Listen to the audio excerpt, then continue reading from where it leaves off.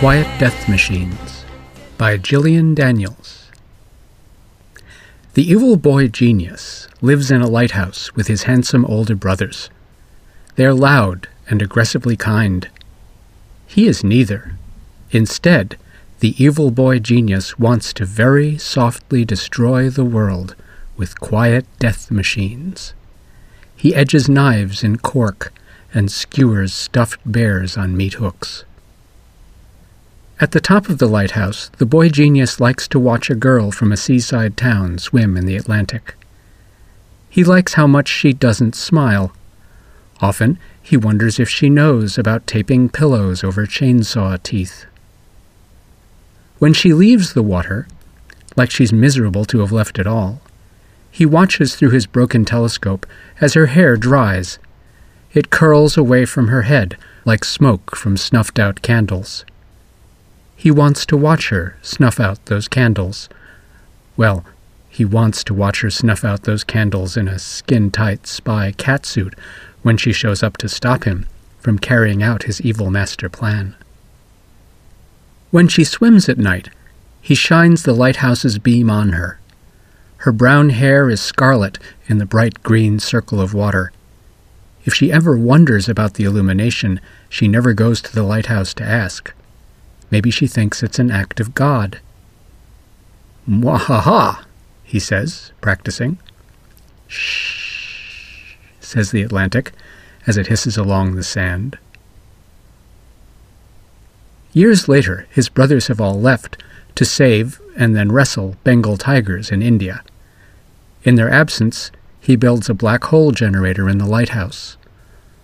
"If the United Nations doesn't send $50 trillion to my PayPal account," the evil former boy genius writes in an email to his congressman, "I will use it to punch a hole through the Earth's core." They don't send an army, which is disappointing, because he has tanks with rubber sound dampeners on their treads. Instead, they send an agent in a suit and tie. It's not even a lady agent, but a man agent. At least his hair is scarlet, the evil former boy genius thinks, as he traps and suspends the man over a tank with sharks that have been spliced with cat DNA. They purr when they jump up and try to bite the agent, who cries. "Mwahaha," says the evil former boy genius. Then the evil former boy genius fires up the generator. Patiently, he waits for a black hole to form in the center. It will not be as dark as he sees his heart. His heart is the usual color, just small and underused. Instead, the hole is the color of the Atlantic in the dark, like the night he watched the scowling girl swim away from the lighthouse's glow.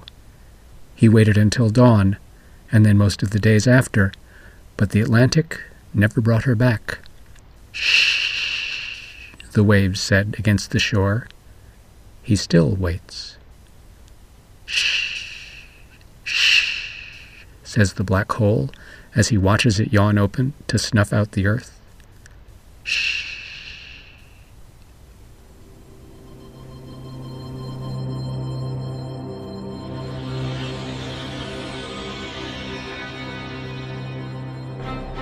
This has been a PodCastle miniature, as well as a PodCastle original.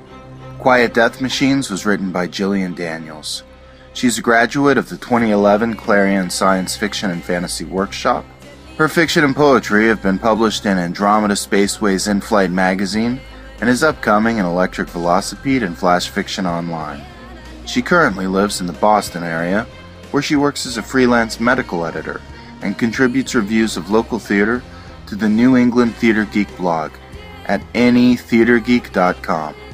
Gillian told us that this story was first read at an open mic at the Cantab in Cambridge, Massachusetts, and would have stayed in the back of a journal if not for the warm reception it received here. So on behalf of PodCastle, thanks Cantab audience. The story was read for you by Hugo Award-winning author David D. Levine, who you can find online at daviddlevine.com. That's daviddlevine.com, with 2 D's in the middle. His award-winning short story collection, Space Magic, is now available as an audiobook, read by the author, from Audible Amazon, and iTunes. David will be doing a reading and appearing on other programming at the Worldcon in Texas. If you're in Texas, tell him hi for us, and thanks for reading this story.